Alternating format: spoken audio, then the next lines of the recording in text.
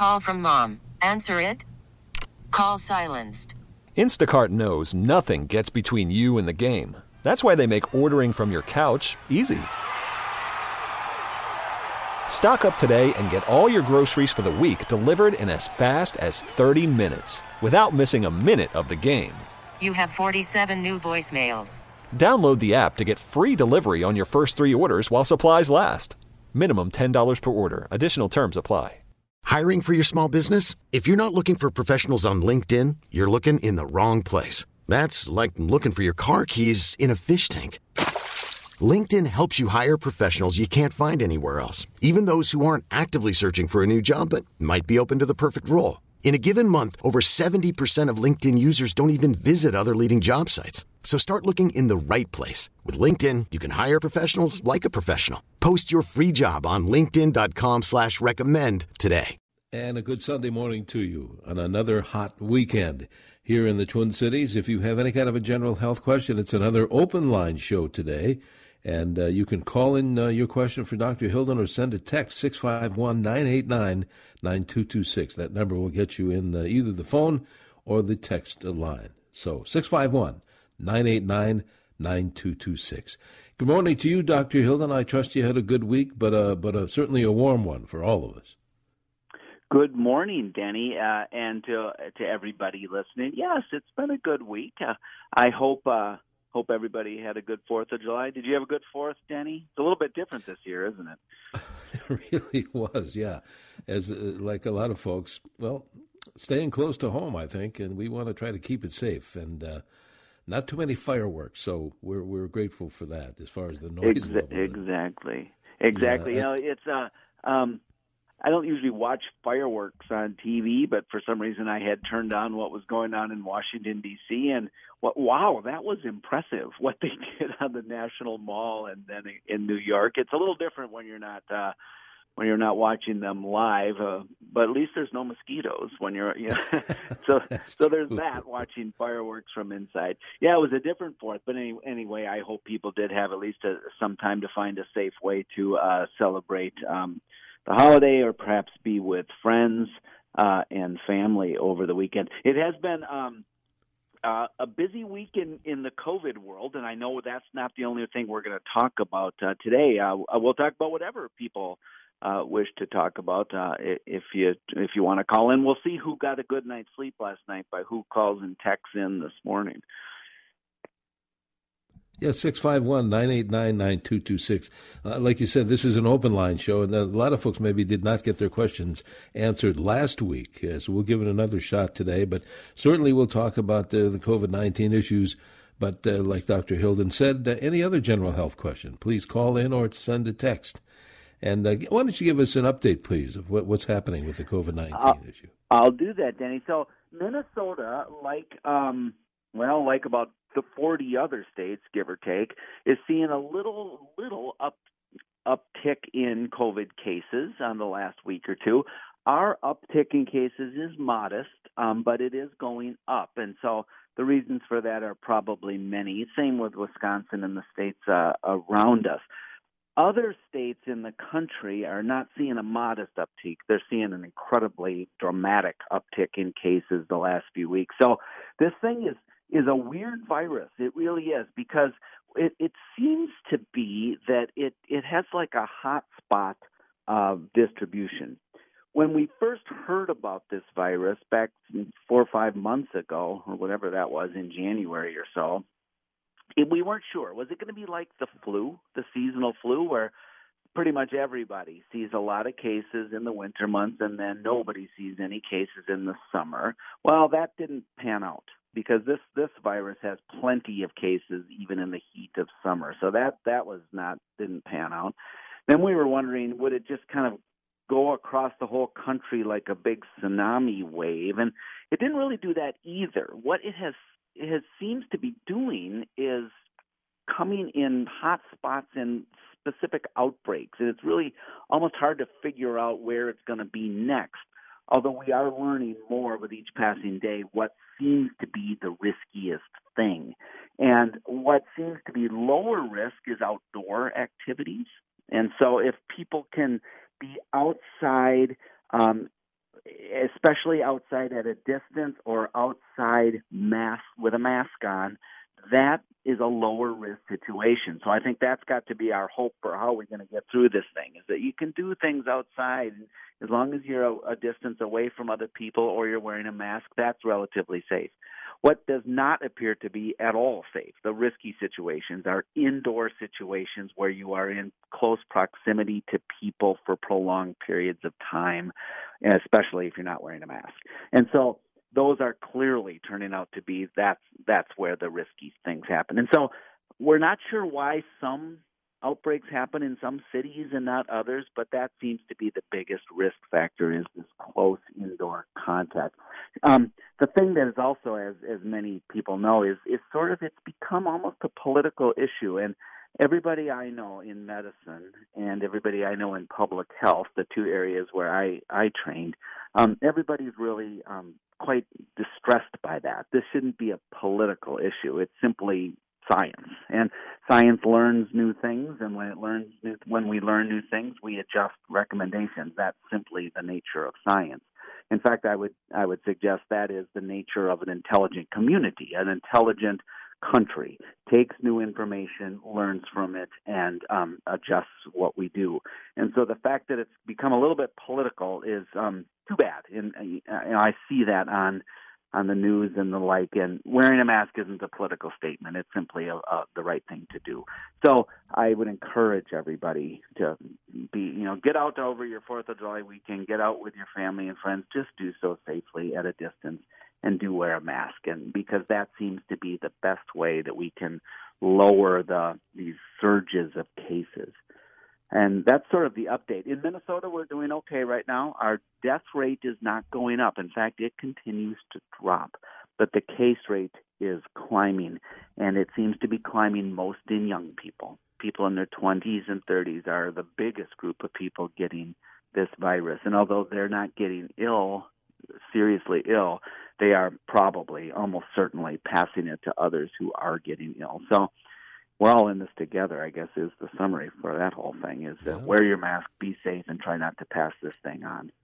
And if you do have a general health question, could be about COVID, it could be about anything, for Dr. David Hilden, 651-989-9226. That's the phone call number. It's also the text number, 651-989-9226.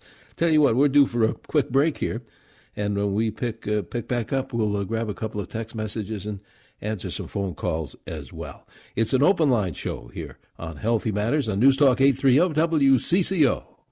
And a good Sunday morning to you. In the Twin Cities, we expect highs, and a heat advisory will be in effect till 8 tonight.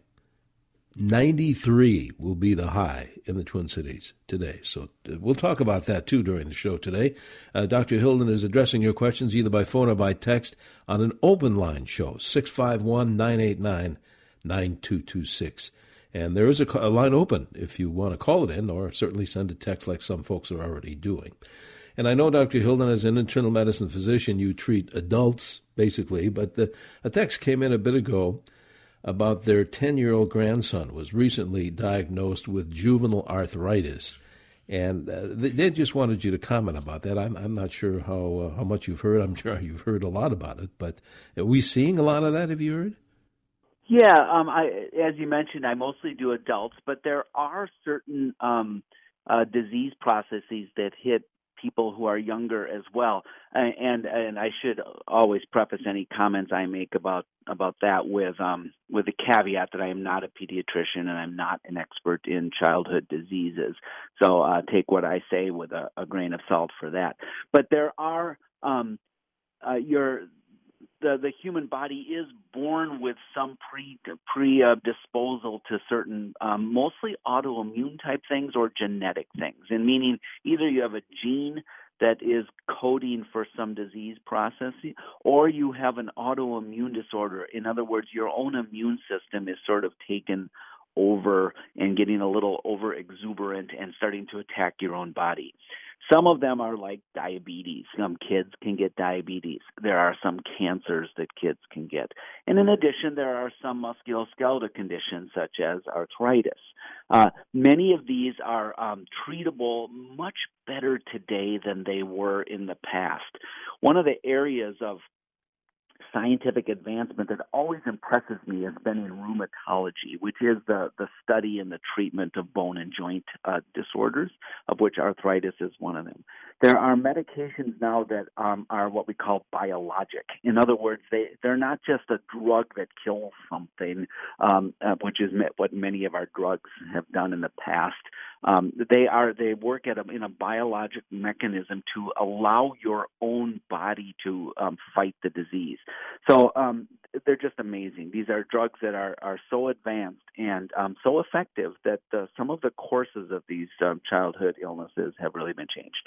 So although I can't say it specifically about juvenile arthritis, I can say that the treatments have advanced tremendously, and the parents of children who are experiencing joint problems should see a rheumatologist or other specialist in childhood the plural of arthritis is arthritides, who have arthritis problems, and make sure you see a specialist in childhood versions of those. Your rheumatologist can really help you out with those things. But there are treatments, so there's a lot of really good stuff on the horizon for some of those childhood illnesses. All right, 651-989-9226, our phone number and text number. Speaking of the phones, let's go to the phones. I think Mary is calling from Clear Lake this morning with a question. Mary, the doctor's listening. Yeah, I just had a question. Seeing that the riots were 4 or 5 weeks ago, people shoulder to shoulder, some masked, some not. Why has there not been a spike in Minneapolis? Mary, that is a great question, and it is the one that we were wondering as well.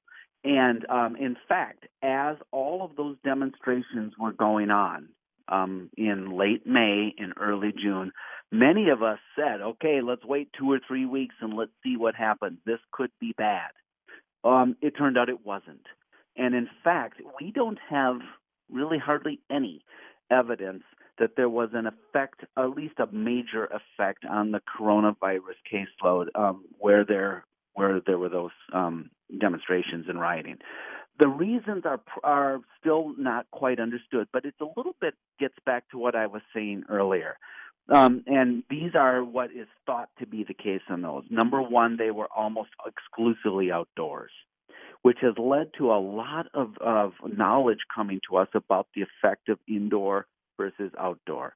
You didn't see a lot of rioting and close-to-close demonstrations and protests indoors, almost always outdoors. Secondly, people were generally moving. People were not just sitting in one place, like listening to something. They were generally walking around, moving. And so that was probably helpful as well. We have now learned that it is close contact with a person that for a long period of time. 5, 10, 15 minutes, 10 or 15 minutes in close contact with a person. That is not the case in demonstrations. You're generally moving.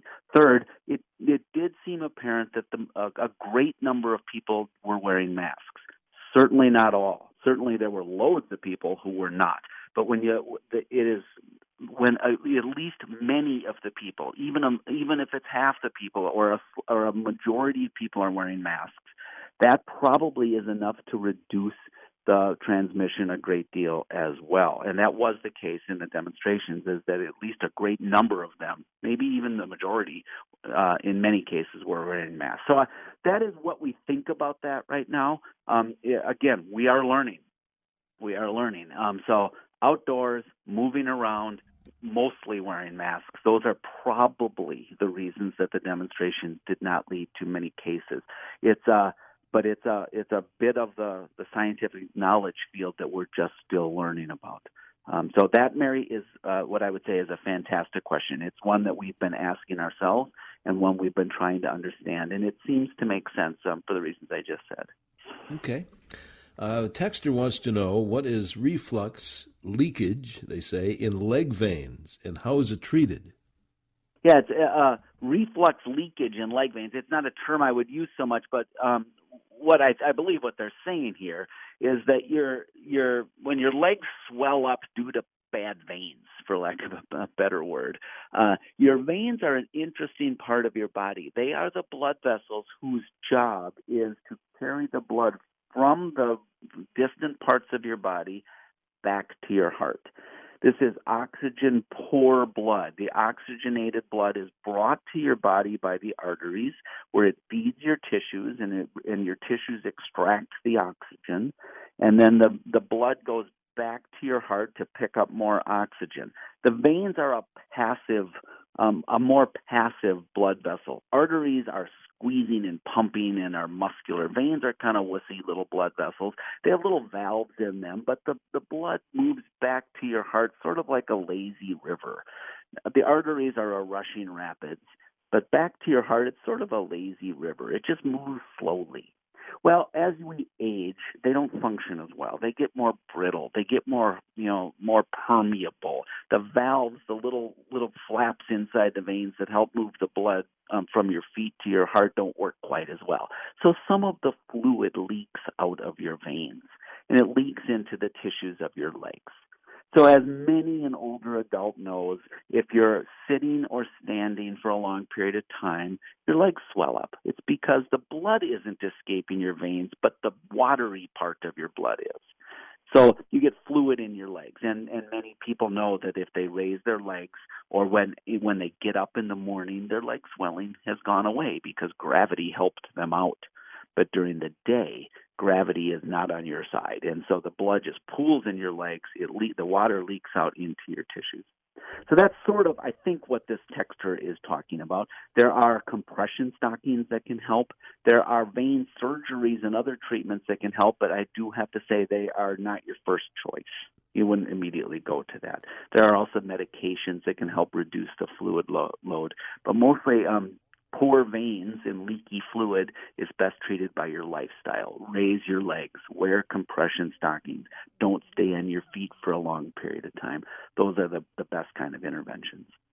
Before we take a break, a texter wants to know, their doctor, his or her doctor, says that they are dehydrated.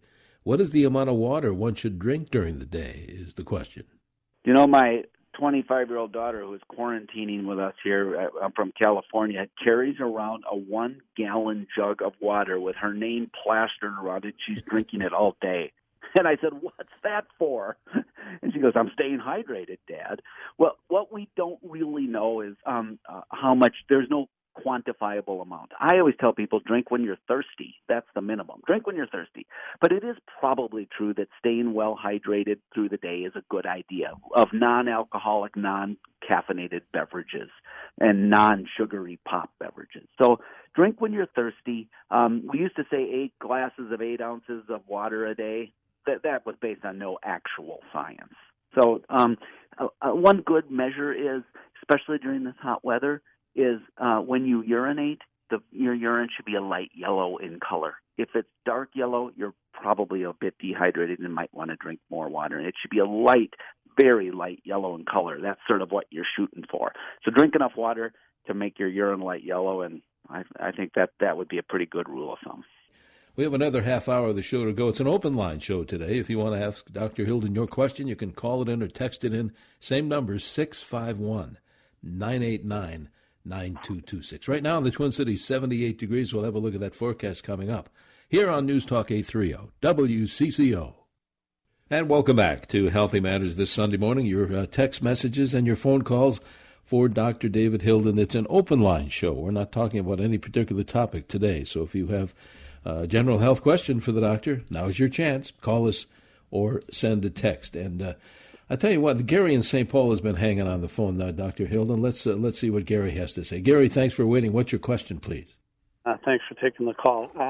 We've heard about this saliva test for COVID, and I don't know if it happened in mail or whatever, and it was supposed to be more accurate and obviously easier to administer. And I was wondering where we are with that test. Yeah, Gary, thanks for your call. The one problem with the current COVID test is that it's a I'm exaggerating, but it's a long Q-tip kind of a thing that we stick in your nose into the back of your throat, and it's very uncomfortable to get that. Well, it's pretty uncomfortable to get the test done. The good thing about the test that we have is that it's highly accurate. What would be better, or maybe better, at least an improvement, is if we had a test that was a little easier to administer and was a little faster. And that's what some of these newer tests are looking at. Is wouldn't it be great if we could just swab your mouth instead of sticking this thing into your nose? And it wouldn't it be great if we could have it back in 20 minutes and not many hours, like we currently have. So that's what we're after. The problem with some of these newer tests from the mouth are they're not quite as accurate. That could change rapidly as the technology advances. Think of it like this: when you go for a long time, when you go to your doctor for a sore throat, they do a swab of the back of your throat, and usually they tell you to wait in the room or the waiting room, and 20 minutes later they tell you if you have strep or not. That's what we're kind of after. But what do they also tell you? If your test is negative when you get that strep test, they often tell you that's not 100% reliable. We'll let you know in a day or two if it becomes positive, if we do a culture on your throat. It's a similar thing. The current rapid tests have a negative, a falsely negative. In other words, they tell you you don't have it when you really did. And that has been as high as 20 or 30%, which is not that great. And so that has to improve a little bit, but it is a pretty good test for some situations. Maybe employers want to use it, or maybe it could be used to test larger groups of people so that we can get to a point when we can do more events in our community. It could have a role in that, to just reassure us that at least most people are negative for the test. So that's kind of where it sits. The current state of testing is that we have a molecular test. That's the main gold standard. That's the one in your nose to tell you if you're currently infected.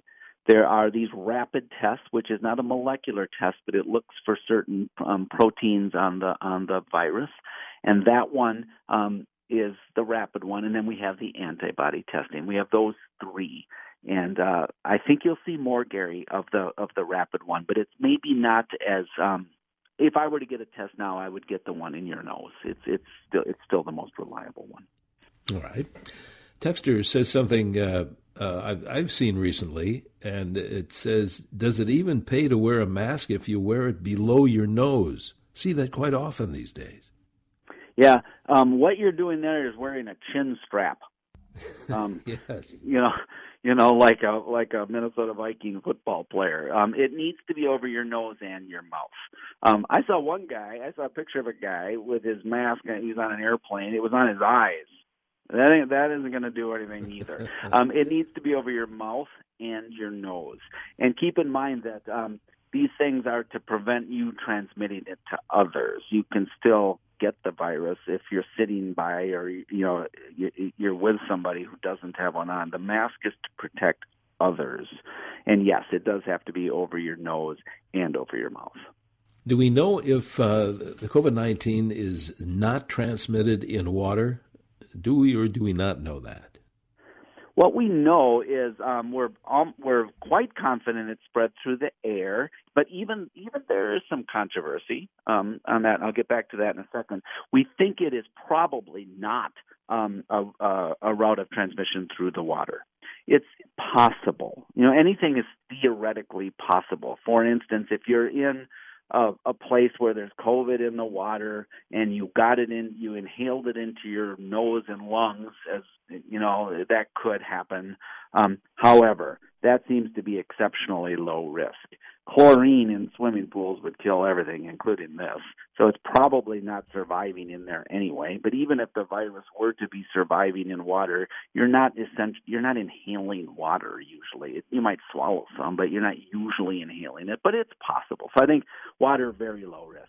As for the air, we currently are pretty confident that it's spread at least by droplets, which means when people talk or cough or sneeze, the droplets that come out of your mouth generally are larger droplets that fall to the ground. That's why the 6 foot is that most of those droplets fall to the ground right within 6 feet of your body. So there's some science behind the 6 foot social distancing. There is some controversy, though, and it might be possible that it's not spread just by droplets, but it's also spread by the airborne technique, which means not droplets that fall to the ground, but rather very fine particles of virus and moisture in the air, more like a fog or a mist. Particles that stay in the air for hours and hours and hours. That is maybe why indoor transmission is more risky, is that the particles just float in the air for hours so others can breathe them in. So there's some controversy on whether it's just those big droplets or where it's also floating airborne particles. But the water one, I think the water transmission is probably very low risk. I wouldn't worry about going swimming. In fact, on these hot days, it's a good idea to go swimming. Good idea. Let's go back to the phones, Doctor. Robert, I believe, is calling in from Hackensack, I think. Robert, you're on CCO with Dr. Hilden. Hello there.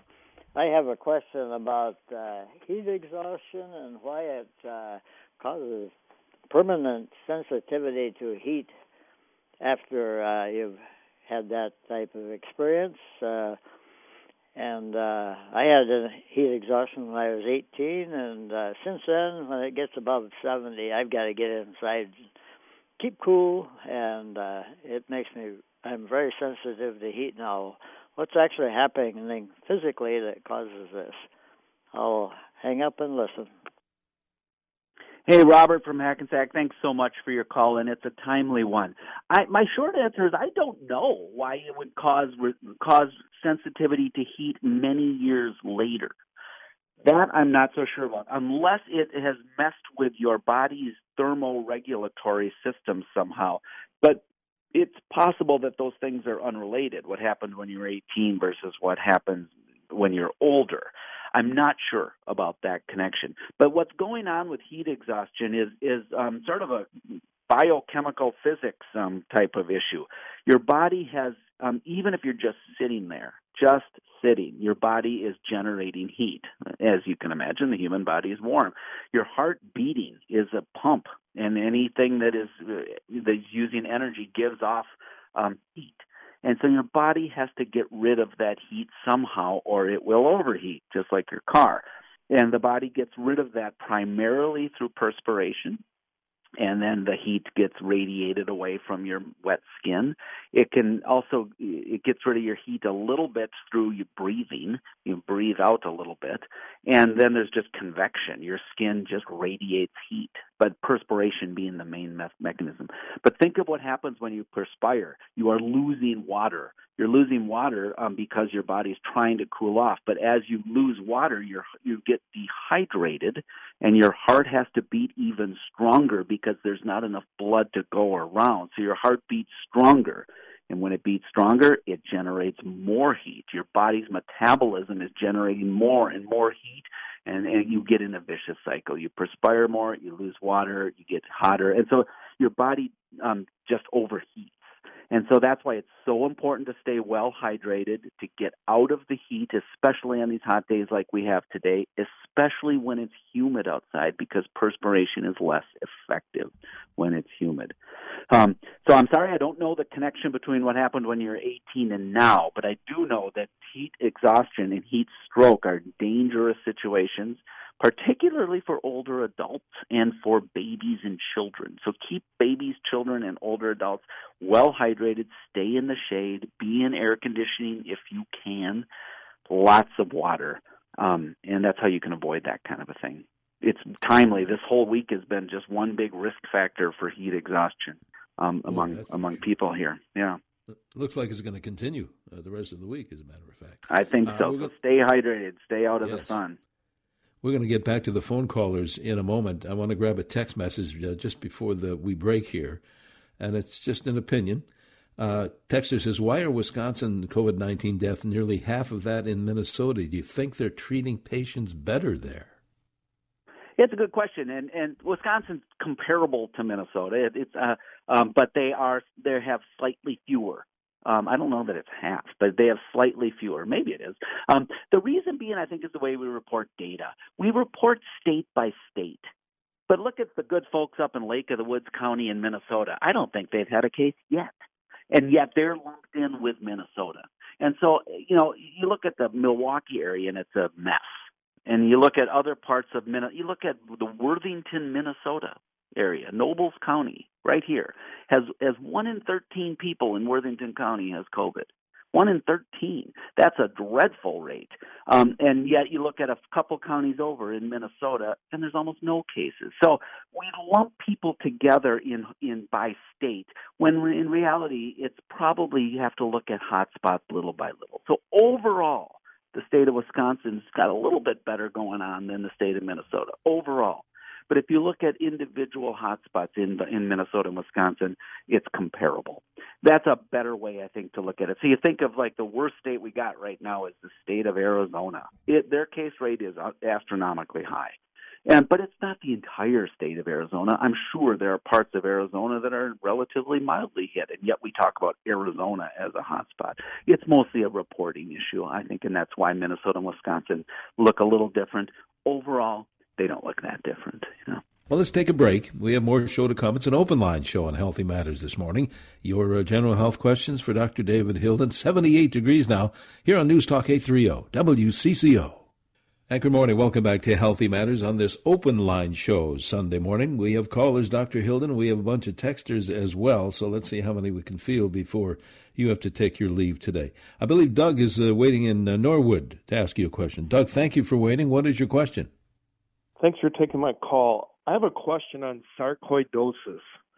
In 2018, I had a cardiac PET scan, and the term they used then was I had signs of sarcoidosis. And at that time, the specialist said they were not going to do anything to treat it at the time. Well, I'm having issues. I went in for a cardiac PET scan about 2 weeks ago. And they said where I had the signs of sarcoidosis in 2018, it still shows signs, but I have another area that they say shows active sarcoidosis. But now the specialist, my electrical physiologist and my cardiologist can't agree that there is active sarcoidosis there. What do you consider should be the next step? That's a great question, Doug. Thank you for your call. So sarcoidosis, we're not sure what causes it, but it is a disease in which small inflammatory cells grow in little pockets in certain parts of your body, most commonly your lungs, your lymph tissue, your lymph glands, and often in your skin, although it can be anywhere in the body. It really can be. Most people, it is an incidental finding like yours. You had some kind of other scan and you saw these little granulomas or little collections of inflammation in your body that don't amount to much. But others, it can amount to something. It can lead to shortness of breath, skin problems, other organ dysfunction. So there are treatments for sarcoid, but no cure. Often it's immunosuppressive type of therapy, things like steroids that reduce the inflammation from these things. I would see a specialist for sure, not just a heart specialist, because although you can get cardiac sarcoidosis in your heart, it is a full body systemic problem. I would recommend you see a rheumatologist if you haven't yet. A rheumatologist I talked about earlier is a bone and connective tissue person, but they're also really good at autoimmune diseases. If it were only in your lungs, I would see a pulmonologist. Only in your skin, I would say see a dermatologist. But I often recommend a rheumatologist who has a whole body systemic look at it.